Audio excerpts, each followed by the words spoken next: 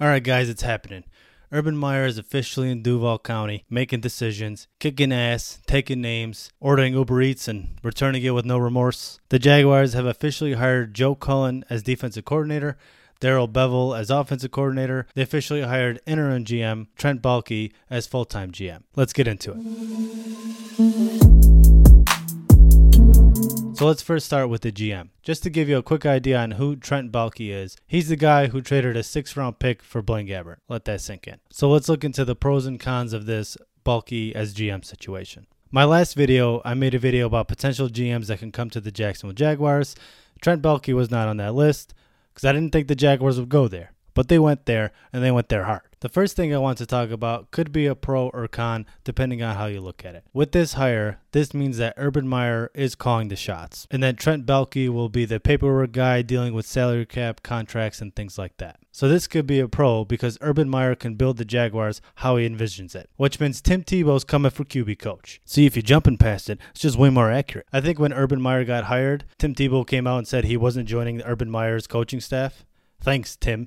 But nobody asked. The negative to this situation is that it could put too much on Urban Meyer's plate his first time in the NFL as a head coach. But I'd imagine when Shad Khan made this decision, he wanted a head coach-centric team, and he was comfortable with this. And he wanted the coach to have more power. Geez, Coughlin and Caldwell really tarnished his idea of a GM. Let's take a look at Baalke's resume. He started with the Jets in Washington, but his first GM gig was with the 49ers. He went on and hired John Harbaugh, who was a college coach, and the team went 6-10 to 13-3 in their first year, losing in the NFC Championship. The next year, they went to the Super Bowl and lost. The year after that, they went to the NFC Championship game, but lost again. Then it went downhill after that. After finishing 8-8, reports are that Baalke and Harbaugh were beefing, so he hired Jim Tomsula, who went 5-11. He got fired the next year. Then he hired Chip Kelly, who went 2-14, and they both got canned. You may look at the resume and be like, a Super Bowl appearance and 2 NFC championships? What could be so bad about this guy? Well, we have to look at the draft picks he made. He made a total of 61 picks, and over half of those guys have been released from the 49ers. He took a bunch of questionable players, a bunch of players with ACL tears and injury histories, and they just did not pan out in the NFL. Most notably drafting A.J. Jenkins in the first round, who never even caught a pass from the 49ers. There were some players he drafted that were part of that 2019 Super Bowl team, starting with Jimmy Ward, who struggled under Baalke's regime, but under the new regime, he flourished as a safety. Another guy, Eric Armstead, struggled with Baalke's regime, but in 2019 he had a career year. He drafted DeForest Buckner, who's not on a team anymore, but he played well enough to earn a contract from the Colts. And then he also signed Raheem Mostert as an undrafted free agent. He only had 6 yards while Baalke was there, but nonetheless, he gets credit for that pickup. And to be totally fair, when you look at most GM's resumes, there's some good and some bad. So I'm willing to give this guy a shot before I completely write him off. Now, I don't believe he will be in the same position that he was with the 49ers. I believe Urban Meyer will have the final say on all decisions. I think he'll be in the process of making decisions with Urban Meyer, but ultimately, Urban Meyer will have the power to say yes or no to whatever decision he wants for the team. This move also shows that Urban Meyer is not being a control freak that everybody thinks he was going to be.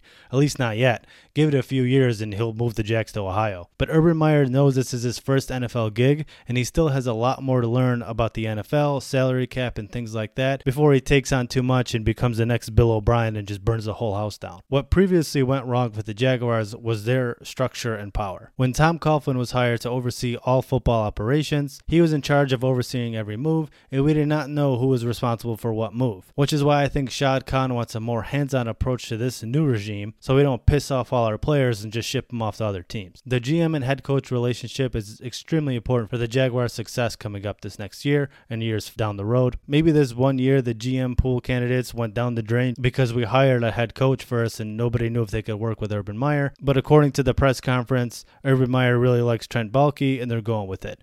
This could even be a one-year thing.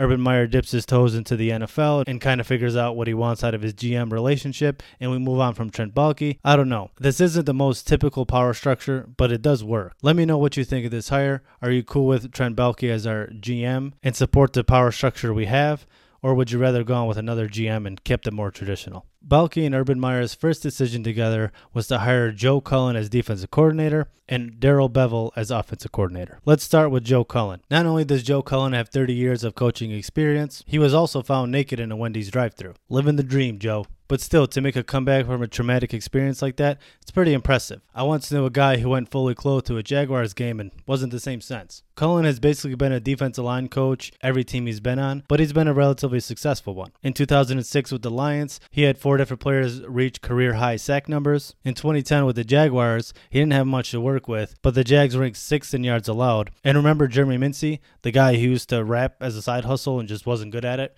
He also got 8 sacks out of him, and that's pretty impressive. In 2013, he went on to coach the Browns, and they had 41 sacks that year. And then the year after that, he went to Tampa, where they ranked 7th in combined sacks and tackles for a loss. In 2016, he went to the Ravens, and this year the Ravens were 14th in the NFL in sacks with 39, 6th in passing yards allowed, and 8th in rushing yards allowed. So you can see where Joe Cullen was a D-line coach, his dudes have been pretty successful. But here, he's going to be the defensive coordinator. So he's going to be calling the shots for the first time in his coaching career. But with him coming as defensive coordinator, we can possibly be switching to a 3-4 defense. If that is the case and more information comes out, we could take a deeper look into what the defense would look like under a 3-4 defense. So he doesn't have any coordinator experience, but again, I'm not going to write him off unless he gives us a reason to. Plus, he's taken over Todd Wash, so anything positive is going to be good for us. Now, let's look at offensive coordinator Darrell Bevell, the guy who's most notably known for not giving the ball to Marshawn Lynch in the Super Bowl, opting to pass it, and it got picked off by Malcolm Butler in the end zone, and they lost the game. And when asked about this play call, he proceeded to say Ricardo Laco should have been more aggressive. So he's sticking to his chops. But we can't judge a man on one play call. Just like we can't judge a man who makes out with his cousin.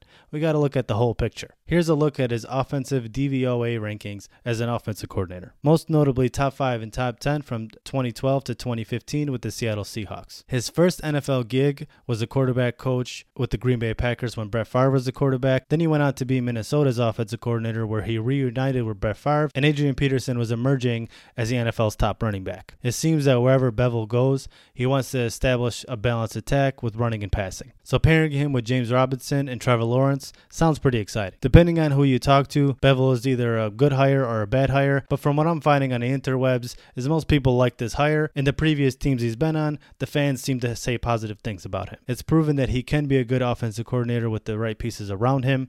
It's not the most sexy hire, but it could be the right hire. But again, at the end of the day, Urban Meyer is the one here making the choices, and in Urban Meyer we trust. Jaguars finally have their 2021 coaching staff. Thank you all for watching. Let me know in the comment section below what you think of these hires. Is there somebody else you had in mind? Or are you okay with these decisions? Thank you to everyone who has subscribed to my channel. Your support means a lot to me. Don't forget to hit the like button, and I'll see you next video.